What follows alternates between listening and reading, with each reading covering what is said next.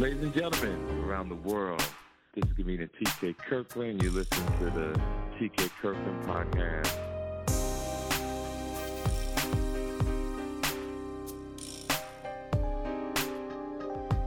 Ladies and gentlemen, this is the TK Kirkland podcast. Again, as every week I tell you, I've been doing this 7 years, and I have met some of the greatest people on this planet with their own journey, their own story. They don't even know they have a story until they talk to me, because I'll be like, yo, I've got to put this on my podcast. Well, this beautiful, sexy motherfucker woman I got on the phone, that's my baby. We talk all the time, and we were talking the other day just about life. And she served 20 years in the military.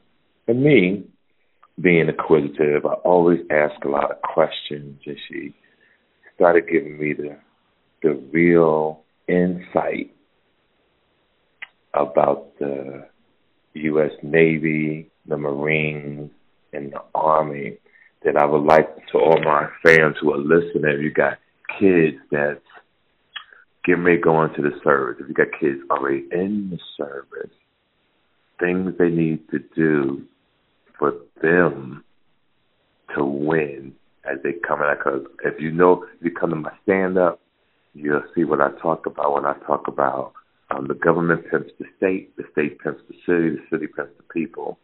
And one of the biggest tricks in the media is they'll convince you to join the service and put your life on the line for this country and pretend they got your back until they send your ass home and you can't get your doctor's appointment, you can't get your benefits that you're supposed to get. I think it's the biggest trick in the world.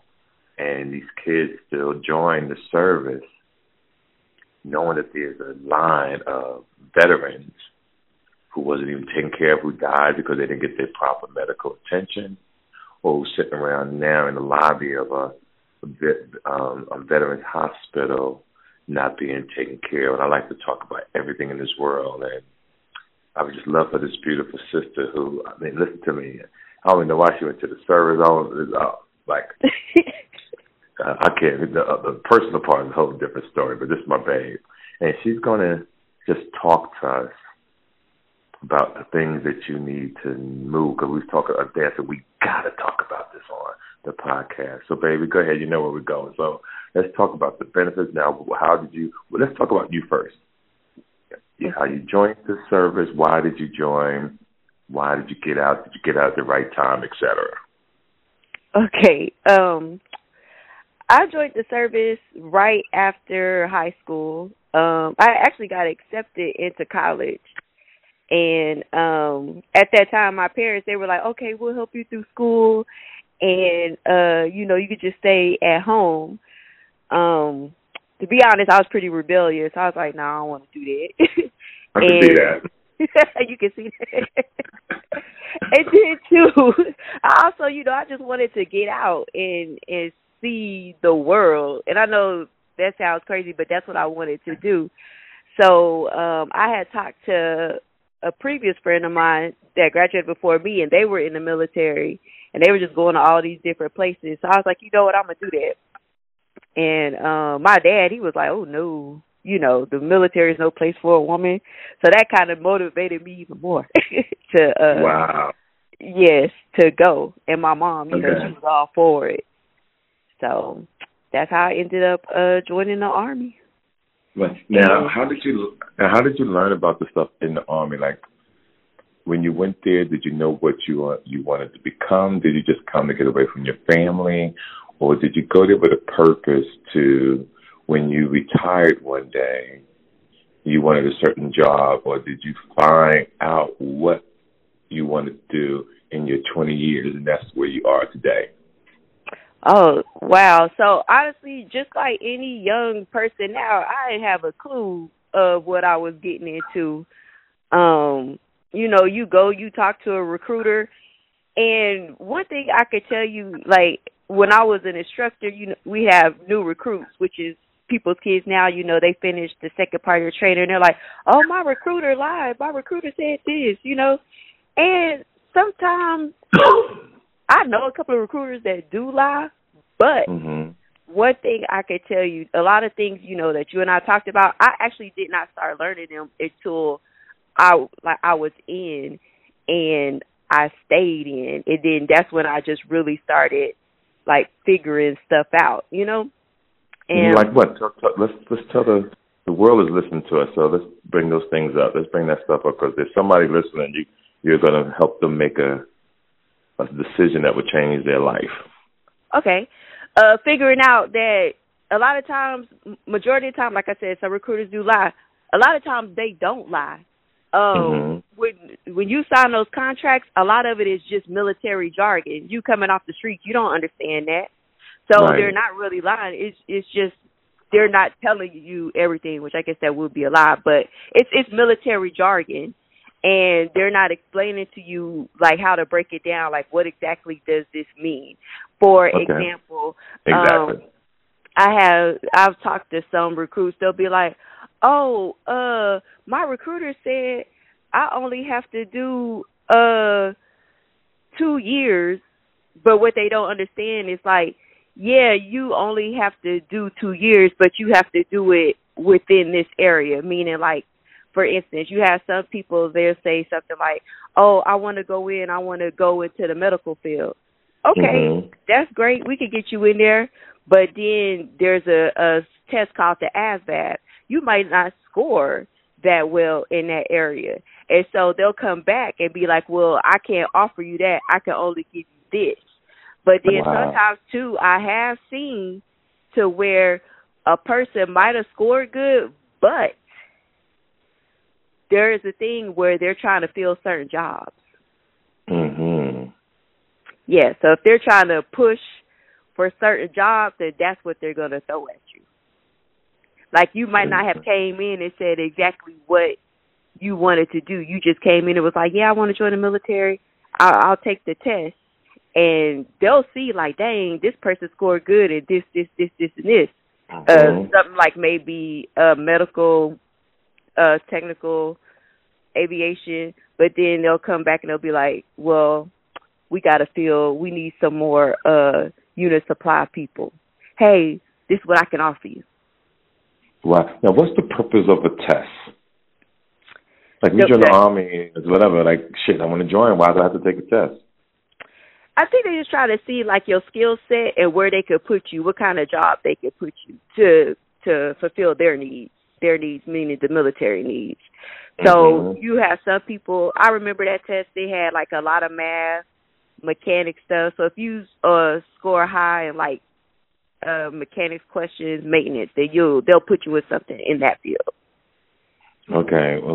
Now, is this how long is this test? It sounds like it's about an hour. Yeah, it's about an hour, maybe 2. Depends on how long it takes you to take it. You have some people that stay in there. I think the longest I've seen a person stay in for the ASVAB was maybe an hour and a half. That's the longest I've seen. Yeah. Right.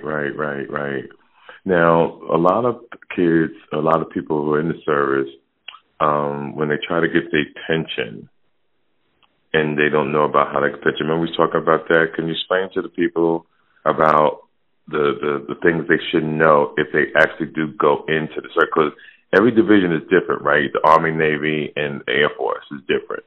Yeah, well, every branch is different, but this pension is the same across for everyone. So when I came in, I didn't intend on doing 20 years. I came in, I was having fun, I liked it, I kept re-enlisting. Then as I kept moving up in rank and, just studying things and getting information, then that's when I learned more about the pension. So before I think it was 2012, you could go into any branch of the military and do 20 years, and then you could retire, and then you'll get a pension for the rest of your life. Now, your pension at that time would be, they call it the high 3. So, say, for instance, you was in the Air Force and you retired E6. You would get, and you was an E6 for more than 3 years, you would get the half, which is 50% of the base pay of an E6 for the rest of your life. That's what you would get. Now, and what's the top salary for E6? I couldn't even tell you right now. I didn't retire. What you think? But a E6 retired is probably bringing home about maybe $2,000 a month. Okay.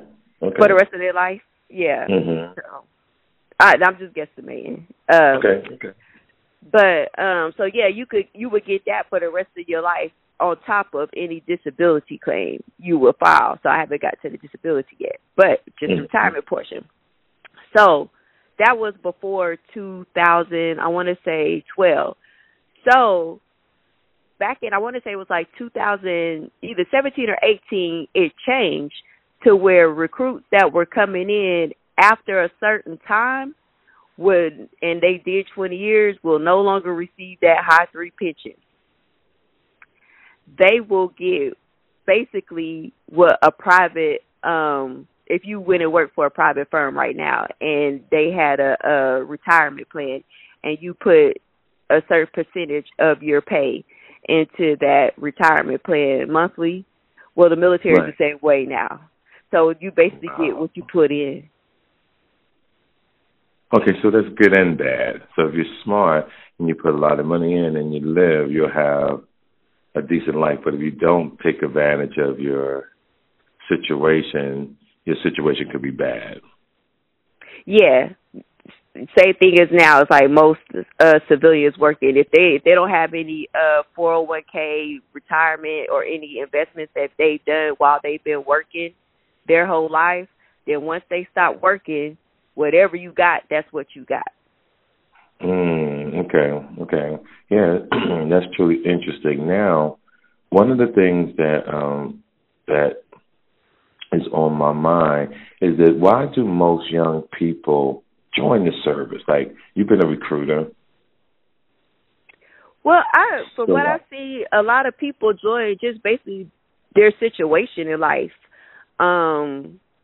You see all kinds of people in the military. You see people that are really like patriotic, which is a very small percentage, like 2% of the military. They're very patriotic, and they're like, oh, I love my country.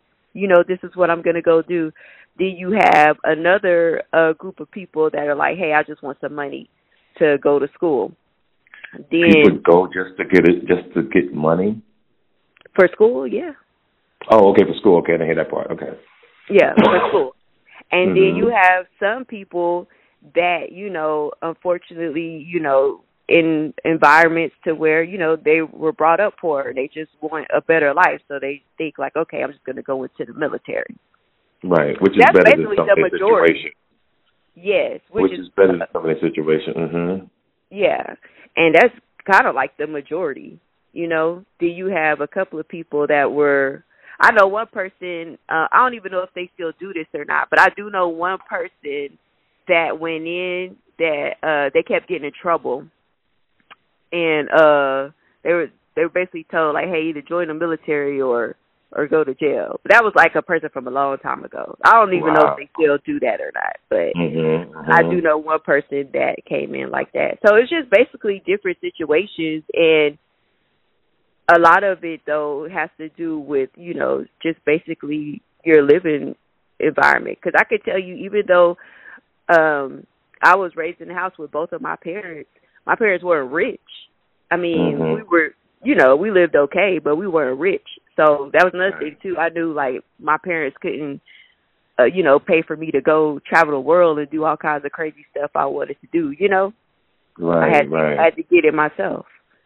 Now, how did you handle the sexual harassment? Because you're a very beautiful woman, so I know that's big in the service. So how did you handle it? I'm not gonna lie to you. I've been sexually harassed a lot of times. I haven't been sexually assaulted, thank God. Unfortunately, I do know some people that have. Right.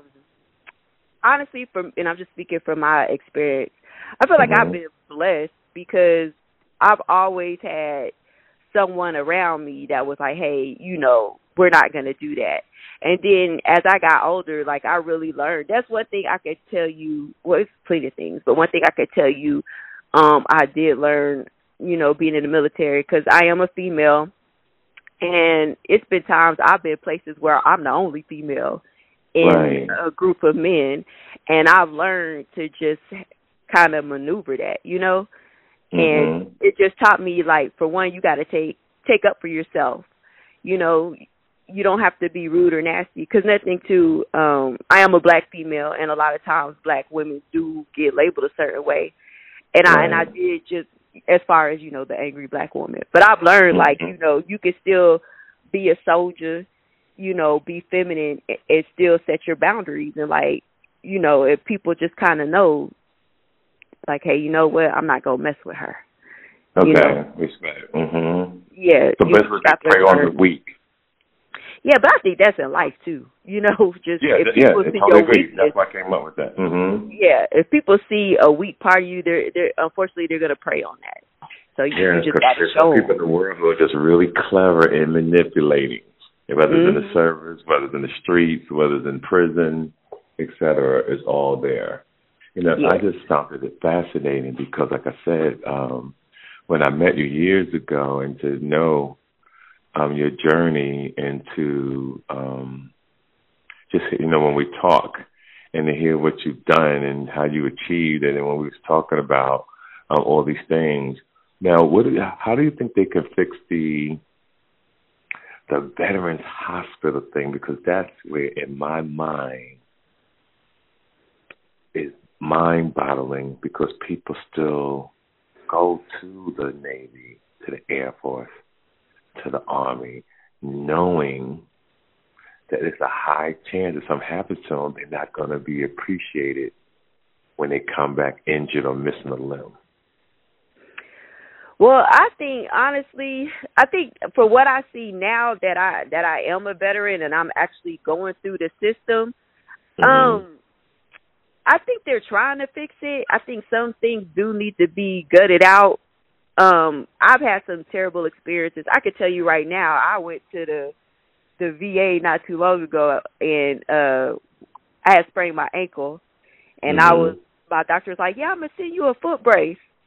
Child, I still ain't seen that brace, but she said she was gonna send it, so I'm glad I didn't wait for it. But right. I do think that, you know,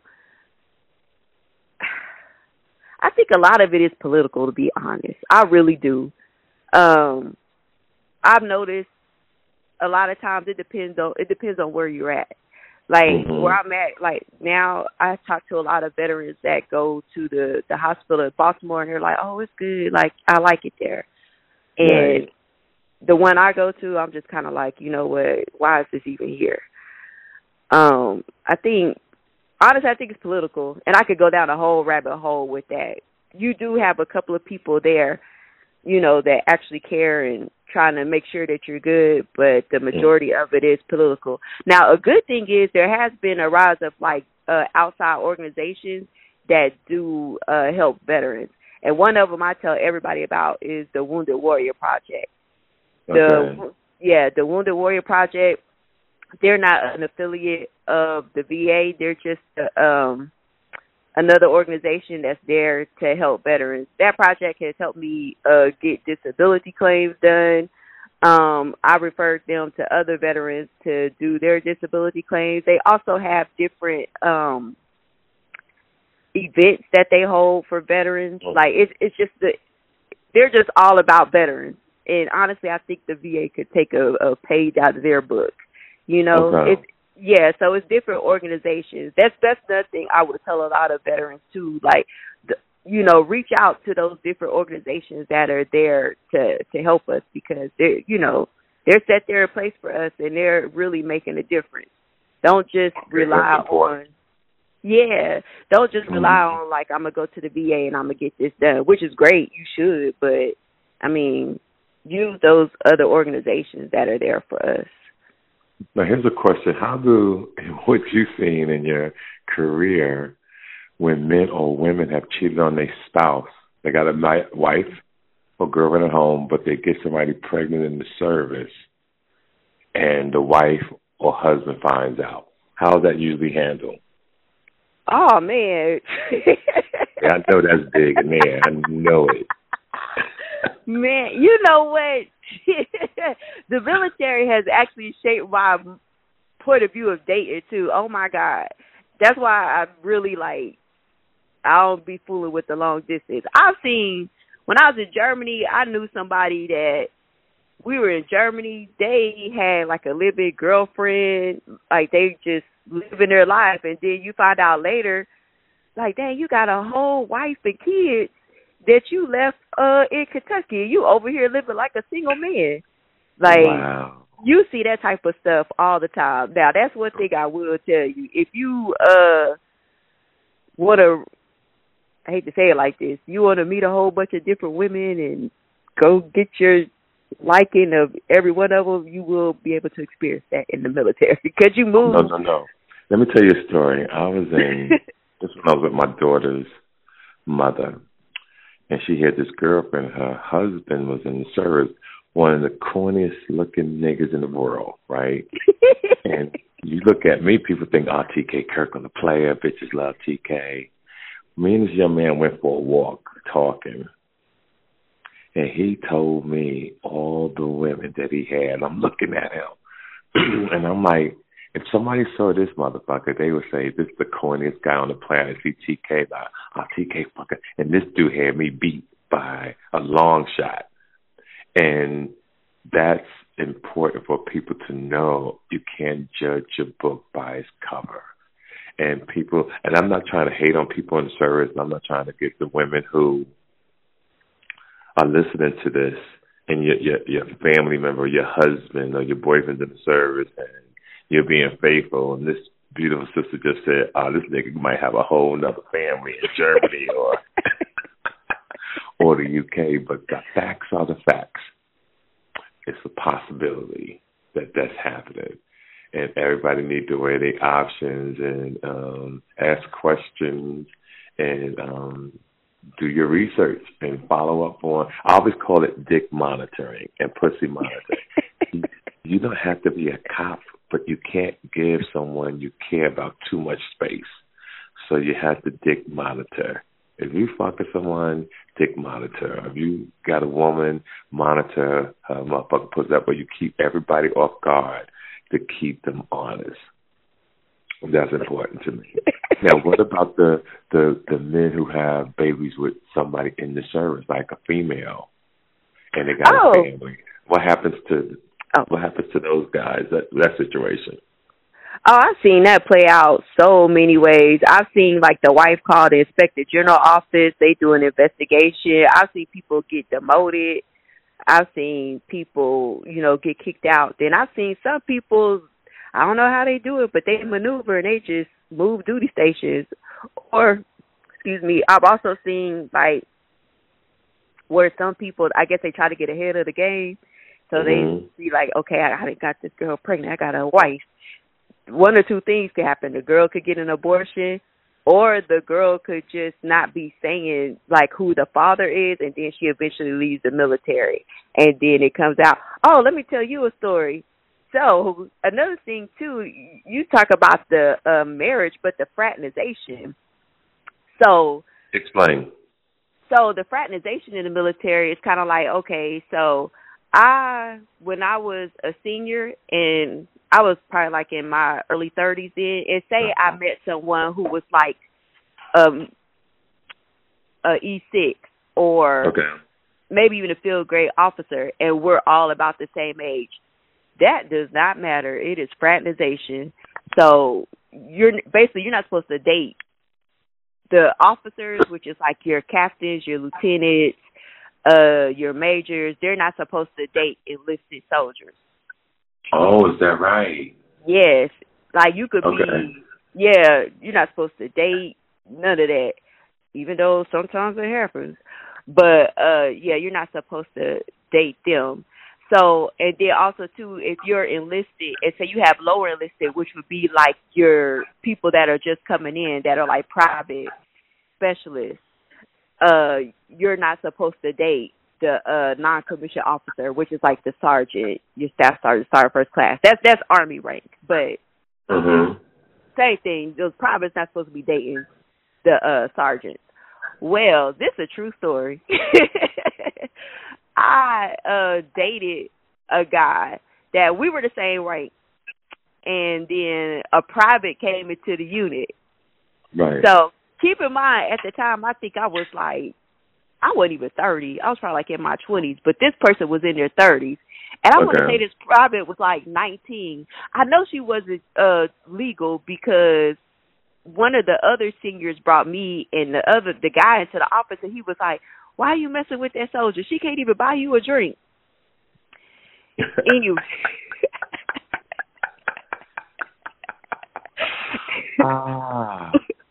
And of course he kept denying it. Well, fast forward, she comes up pregnant. So they weren't married at the time, but the speculation around the company was like, who the daddy, But if they're denying it, you don't have no blood test, and nobody knows. I mean, people knew, but nobody knew because so she did it to protect his job. Right, and of course he wasn't walking around saying like, yeah, that's my baby or whatever. Well, fast forward, she ends up getting out the military, and last time I heard, they married and had a couple of more kids. So that turned out good then. Yeah, it turned out good for them, but I'm just saying that type of stuff happens. Like, you're not supposed to be dating certain people, but people will do it anyway. I would not advise that. But don't you think that's kind of hard? Like the gentleman on the news who was married and he started dating his co-anchor, and they kept it a secret, right? And then it was coming up because they got loose, they got too comfortable. Now, here's my thing about life. I understand people want to be in love and you're cheating on your spouse, but if I'm making $800,000, $1 million a year, and I'm cheating on my wife, but I have a chance of losing all of this because I'm messing with my co-anchor, bitch, you got to go. Because ain't that much money in the world, ain't that much good pussy in the world to make me want to give up $1 million, $2 million, probably more a year. Because I'm quite sure he was the anchor man in the morning. His salary was up there. He lost everything. Yeah, I saw that. You know what? I agree with you, TK. But also, too, I think as a man, and I say this respectfully, yes, ma'am, as a grown man, what you just said, like, you 1,000% on point. But you would be, well, you probably wouldn't be surprised, but of how many men, grown men, that do not have dick control, that do not think like, what, true. I could get this, I want to get it, but I don't want to mess up my livelihood for it, Right, and they risk it all. Give me an example. Remember the Chinese lady who was on The View, and she quit her job right at the top of the scandal of the Me Too movement? Well, she was married to a real powerful guy over at 20th Century Fox, if I'm not mistaken. His last name starts with an M. I can't remember. Well, he got busted. He had 7 women on payroll in the office. One of the girls who got extra money, her job was just to come in and give them head in the office. What? All this came out. Now, he's married to the Chinese lady. I forgot her name. Well, I know who you're talking about. I can't think of the name, but go ahead. Yeah, he had a $72 million pension or bonus structure, whatever. And because of that, they didn't have to pay him. Whoa. $72 million because of that. And there were so many men in the news world. I forgot this other man's name. He had dildos and all that shit at the job. And he was a pervert. He lost his job. He was on the morning news. All these people are gone now. But you ever see my stand-up, and I always teach men, at least try to teach men about discipline. And you don't have to fuck everybody, especially when you can lose. I even try to give the game on how to do it. If you do have kids, if you do have a wife, and you want to fuck, like, you got to really be cold with it. You got to fuck, give the bitch the wrong name or number, and you never see her again. But you know what most men do? They want to keep the bitch. So now they take her to the same restaurant they take the wife to.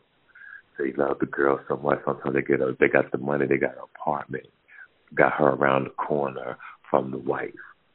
Now, women sometimes will do it too. A woman can be with her husband and a boyfriend and cheat on him, but maybe once in a while, but she got herself together. But if a man is suspicious of his woman, he'll start doing certain things, and he'll definitely find out. I have, in my journey, in my life, I think I've been on every angle of a journey, and that's how I can give so much knowledge on certain things because I actually lived it.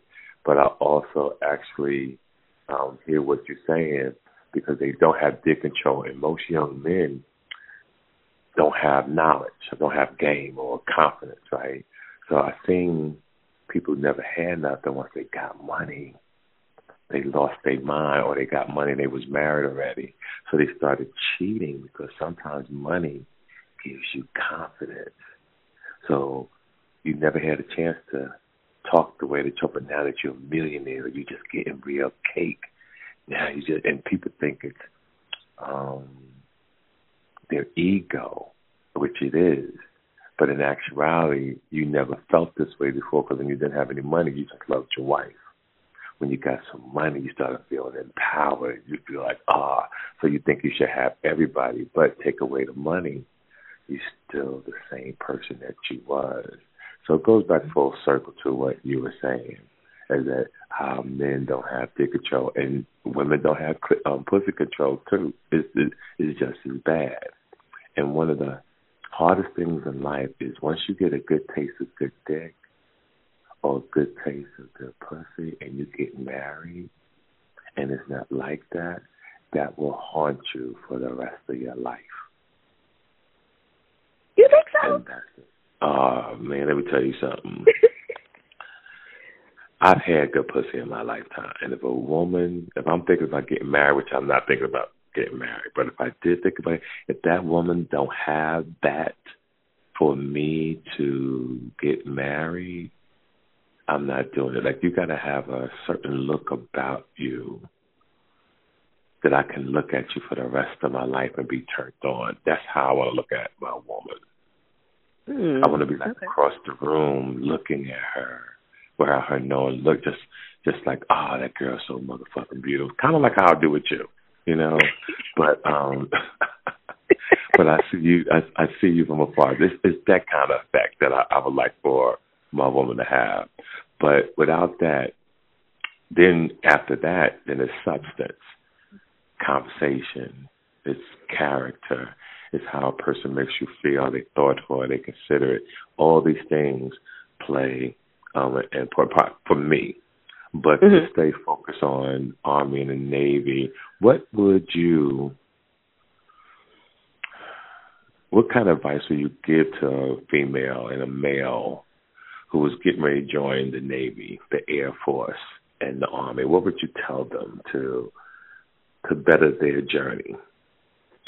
I would tell them to research first, meaning that if you know a veteran that you could talk to that'll tell you the truth, like, talk to that person first, most definitely, because you want to get someone's experience. I mean, understanding that everyone's experience is not going to be the same, but just get their experience on where they've been, you know, things they've been through, and just about, you know, as far as how contracts go.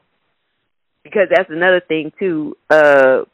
People sign that contract, and they don't really understand, like, you know, what they're signing. Some do.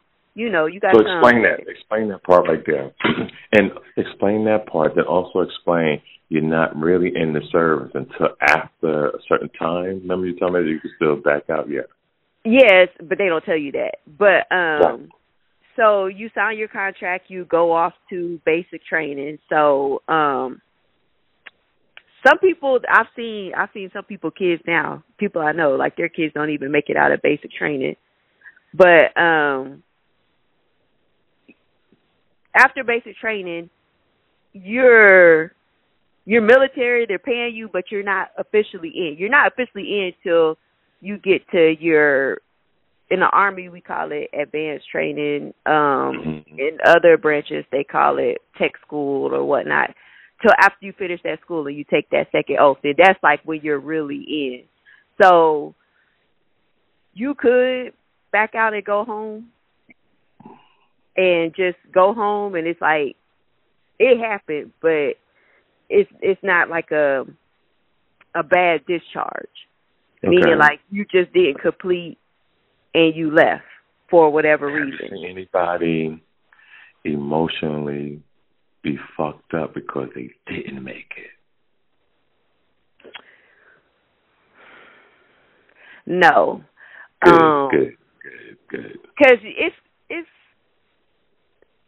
you have to be just real messed up of a person to not make it, to be honest, or you just morally you did something you just didn't have any business doing to not make it. Like, and believe it or not, the people that are there, meaning the instructors, the drill sergeants, they're not even trying to make you fail. They want you to do good. They want to push you. Here's a crazy question. If you guys are out in the field, women, you're out in the field, you're fighting, you're doing what you got to do to protect the country. This is a crazy question. You're going to laugh your ass off. Do you ladies carry vibrators and stuff with y'all when you're traveling? No. Well, I did. I was just like, okay, I'm about to shoot this motherfucker, but I need to nut real quick before I go out here to the field. I want to know if that type of stuff is forbidden. I would think it would be. Honestly, every time I went to the Middle East, the last thing on my mind was a vibrator. So. Okay, cool. I'm just curious. Because I know people have emotions and feelings, and I just think of the craziest things. And right before I asked that question, I said, I could see them packing, getting ready to go to whatever part of the world, and somebody's bag fall out, and the motherfucker got a vibrator in their bag. I just want to know if that ever happened. Not to my knowledge. Look, I don't know what these new people doing, but that never crossed my mind. These new people different, ain't they? They real different. That's what's like. That never crossed my mind. But as far as being overseas, and when I say overseas, meaning like Iraq, Afghanistan, places like that. It's not like for me, it wasn't like I was walking around like shooting at the enemy or anything like that. Right. I was on, we call it a FOB, a forward operating base. So that was basically like the main hub of, wherever we were at. And the first time I went over there, the place I went to in Afghanistan, it wasn't even fixed up. Like, we were living in tents for like the first couple of months. Wow. Yeah, it was really bad. But where's your bathroom? We had porta potties. Okay. And then we also, like, I ain't gonna lie, a couple of times I went to the wood line, because sometimes those porta potties, they'd be nasty. I'd just be like, you might as well do it outside. Okay. But one of your ass is tough.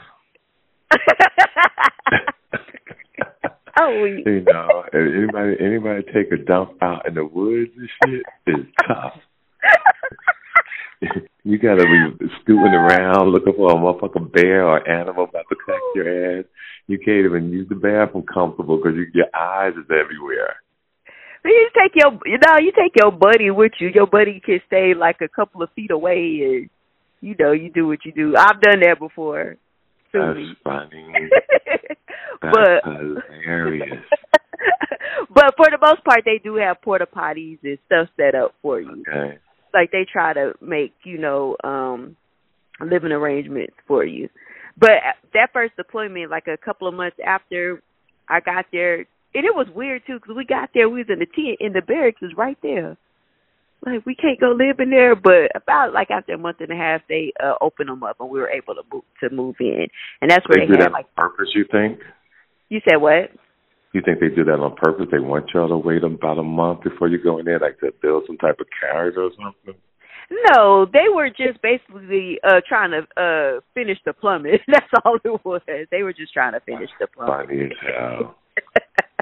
That's fun as hell. Mm-hmm. No, but Now, when we got watch there, movies? oh, I don't watch Do you military have movies. TV? That deployment, Now, no, we didn't have a TV, but we brought our laptops. but no cell phones, right? At that time, a couple of people did have cell phones. That I'm telling my age, but on that deployment, there was no TVs. We brought laptops. We would always watch movies on laptops, and eventually they did start getting cell phones out there, but we will also use the I can't think of the name of it, but it's a military phone. So like our I call them OIT now because I've been civilianized, but the people that hook up like the internet and the phones and all that, the soldiers that do that, you know, they hooked us up. They hooked up those phones, and we was able to call back to the States. Then also too, they had what you call MWR. I think it's military welfare and recreation. Then they would be out there and they would set up like phone centers and internet, so you could take your laptop in there. And then in the MWR, and it was in a tent. in the MWR tent, then they did have TVs and movie nights and stuff like that, you know. So they tried to make it on that fob to where it was kind of like home. And how was the food? I don't know what it is with military. Like, you'll go somewhere, and for like the first month, the food good. I don't know, it's weird, but then after that, it just gets nasty. But it's the same food. Wow. But is the food good? I mean, is it like slop that they have in jail, or? Oh no. Okay. So they're not just giving you anything. No, you got to think too. The military also has its own cooks, like soldiers that are cooks, and then there's also civilians that get contracted out there to help us. So it's soldiers and airmen that's really out there. You know, we all really supporting each other. So you have cooks, you have people that can hook up internet, you have people that can get supplies in and out, you have people that drive everywhere. Like, it's really like its own entity. There's a person that does everything. Wow. Even for the plumbing, there's a MOS or a skill set of soldiers that do that. Good. Yeah. Good, yeah, that's good. So listen, babe, you still love me? You said, do I still love you? Yeah, you still love me? Yeah, you know I love you, TK. That's right. I don't mind a little lie. You remember when I was talking to you, I used the wrong word. You a charmer. Yes, I'm a gentleman. Yeah, you know, like how you tell your age, you could tell a man's age if he's a gentleman. And I move differently, and the thing that has happened in my life, most of the women that I've met is 10, 12 years younger than me, and that's a big difference in society today, because there's like a massive change. So a man like me is considered, oh, you're a charmer, or what does he want? So when I do meet women, I say, hey, I don't need your car, I don't need your credit, I don't need you to cook, you ain't got to wash for me. All I want is for a person to be thoughtful and considerate. Those things are important to me. Ladies and gentlemen, this is the TK Kirkland Podcast. I'm in Atlanta now. This is New Year's Eve. And I want to thank all my friends and fans around the world over the last 37 years, especially this year.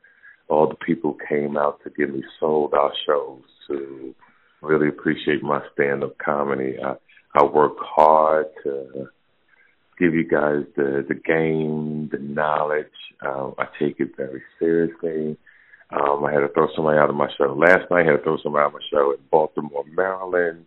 Like, I would throw your ass out. So when you come to my show, please be on your best behavior. I don't want to throw you out. So if you can't control your alcohol, just have a sip. Don't drink all that shit that's worse to the point that your ass is loud. I'm going on vacation. I will be doing this next episode from out of the country.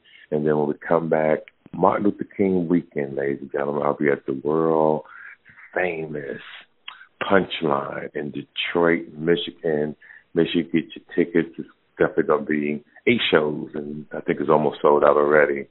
But I'm looking forward to it. Then January 16th, to my LA fans, I'm going to be at the world famous Improv Monday night, 10 p.m. Make sure you're in the building. We're going to have a good time.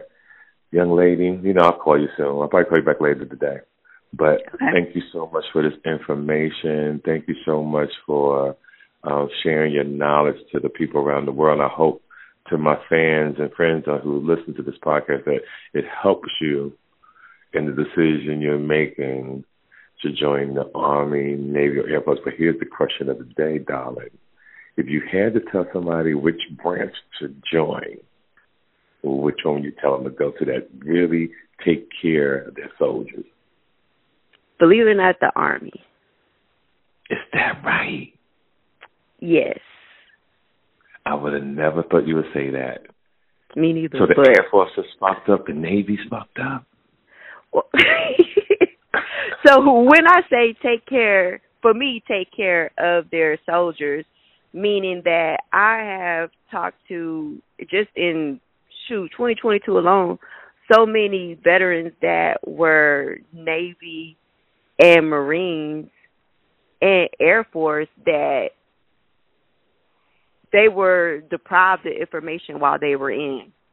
Meaning that, for instance, when I was getting ready to retire, one of my family members was also military. He was a Marine. And he wasn't retiring, but I think he did like 10 years. And he just didn't want to do it anymore. So as I'm going through my process, they offer so many, meaning the Army, just offers so many resources when you're getting ready to leave. So the Army offer, once you hit 2 years out, you can start Soldier for Life, which is where they show you about writing resumes, converting military jargon to civilian jargon, going over savings plans, looking for work, where to look, where to move, like just basically convert you back to civilian life. Like and you can start that 2 years out. When I talked to my family member, the Marines did offer a program, but in the Army it was mandatory. The Marines, they was just kind of like, if you go, you go. You don't, you don't. They were. Wow. It wasn't really pushed. Mm-hmm. And they were trying to work him up until the day he left. Wow. Whereas in the Army, they gonna try to get what they could get out of you as well, but they still kind of give you that leeway to get yourself together. Once I could tell you, once I knew I had somebody up under me that was getting ready to leave the service, my whole thing would just be like, okay, go make your appointment. And once you make your appointments, then I can know, like, okay, this person's not going to be here this day and this time. You give them the opportunity to get their stuff together. You know what I mean? Like to take care. Order, right. Yeah, to take care of them. And from what I, when I talk to a lot of veterans that are Navy and Marines, a lot of them weren't given that. They also, too, during that time, too, they go over filing disability. My family member didn't even know about filing a disability claim. So it was like I was going to all the training, and I would just have to come back and tell him, like, okay, this what they told us today. This what you need to do. That training even go as far as to setting up a LinkedIn account, setting up Indeed accounts. Basically, put yourself out there to leave the military, and then even talking to you about, okay, let's say you're not going to work for a while. just like what options you have there, like what you could be doing, what training you could be getting, what school you could be going to, just everything that's offered to veterans. And I can honestly say when it comes to that, to me, for what I've seen, the Army is on top of that. Other branches of service, not so much.